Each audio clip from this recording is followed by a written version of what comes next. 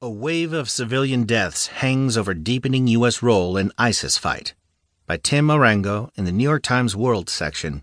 I'm Fleet Cooper. Scores of Iraqi civilians, some of them still alive and calling out for help, were buried for days under the rubble of their homes in West Mosul after U.S.-led airstrikes flattened almost an entire city block.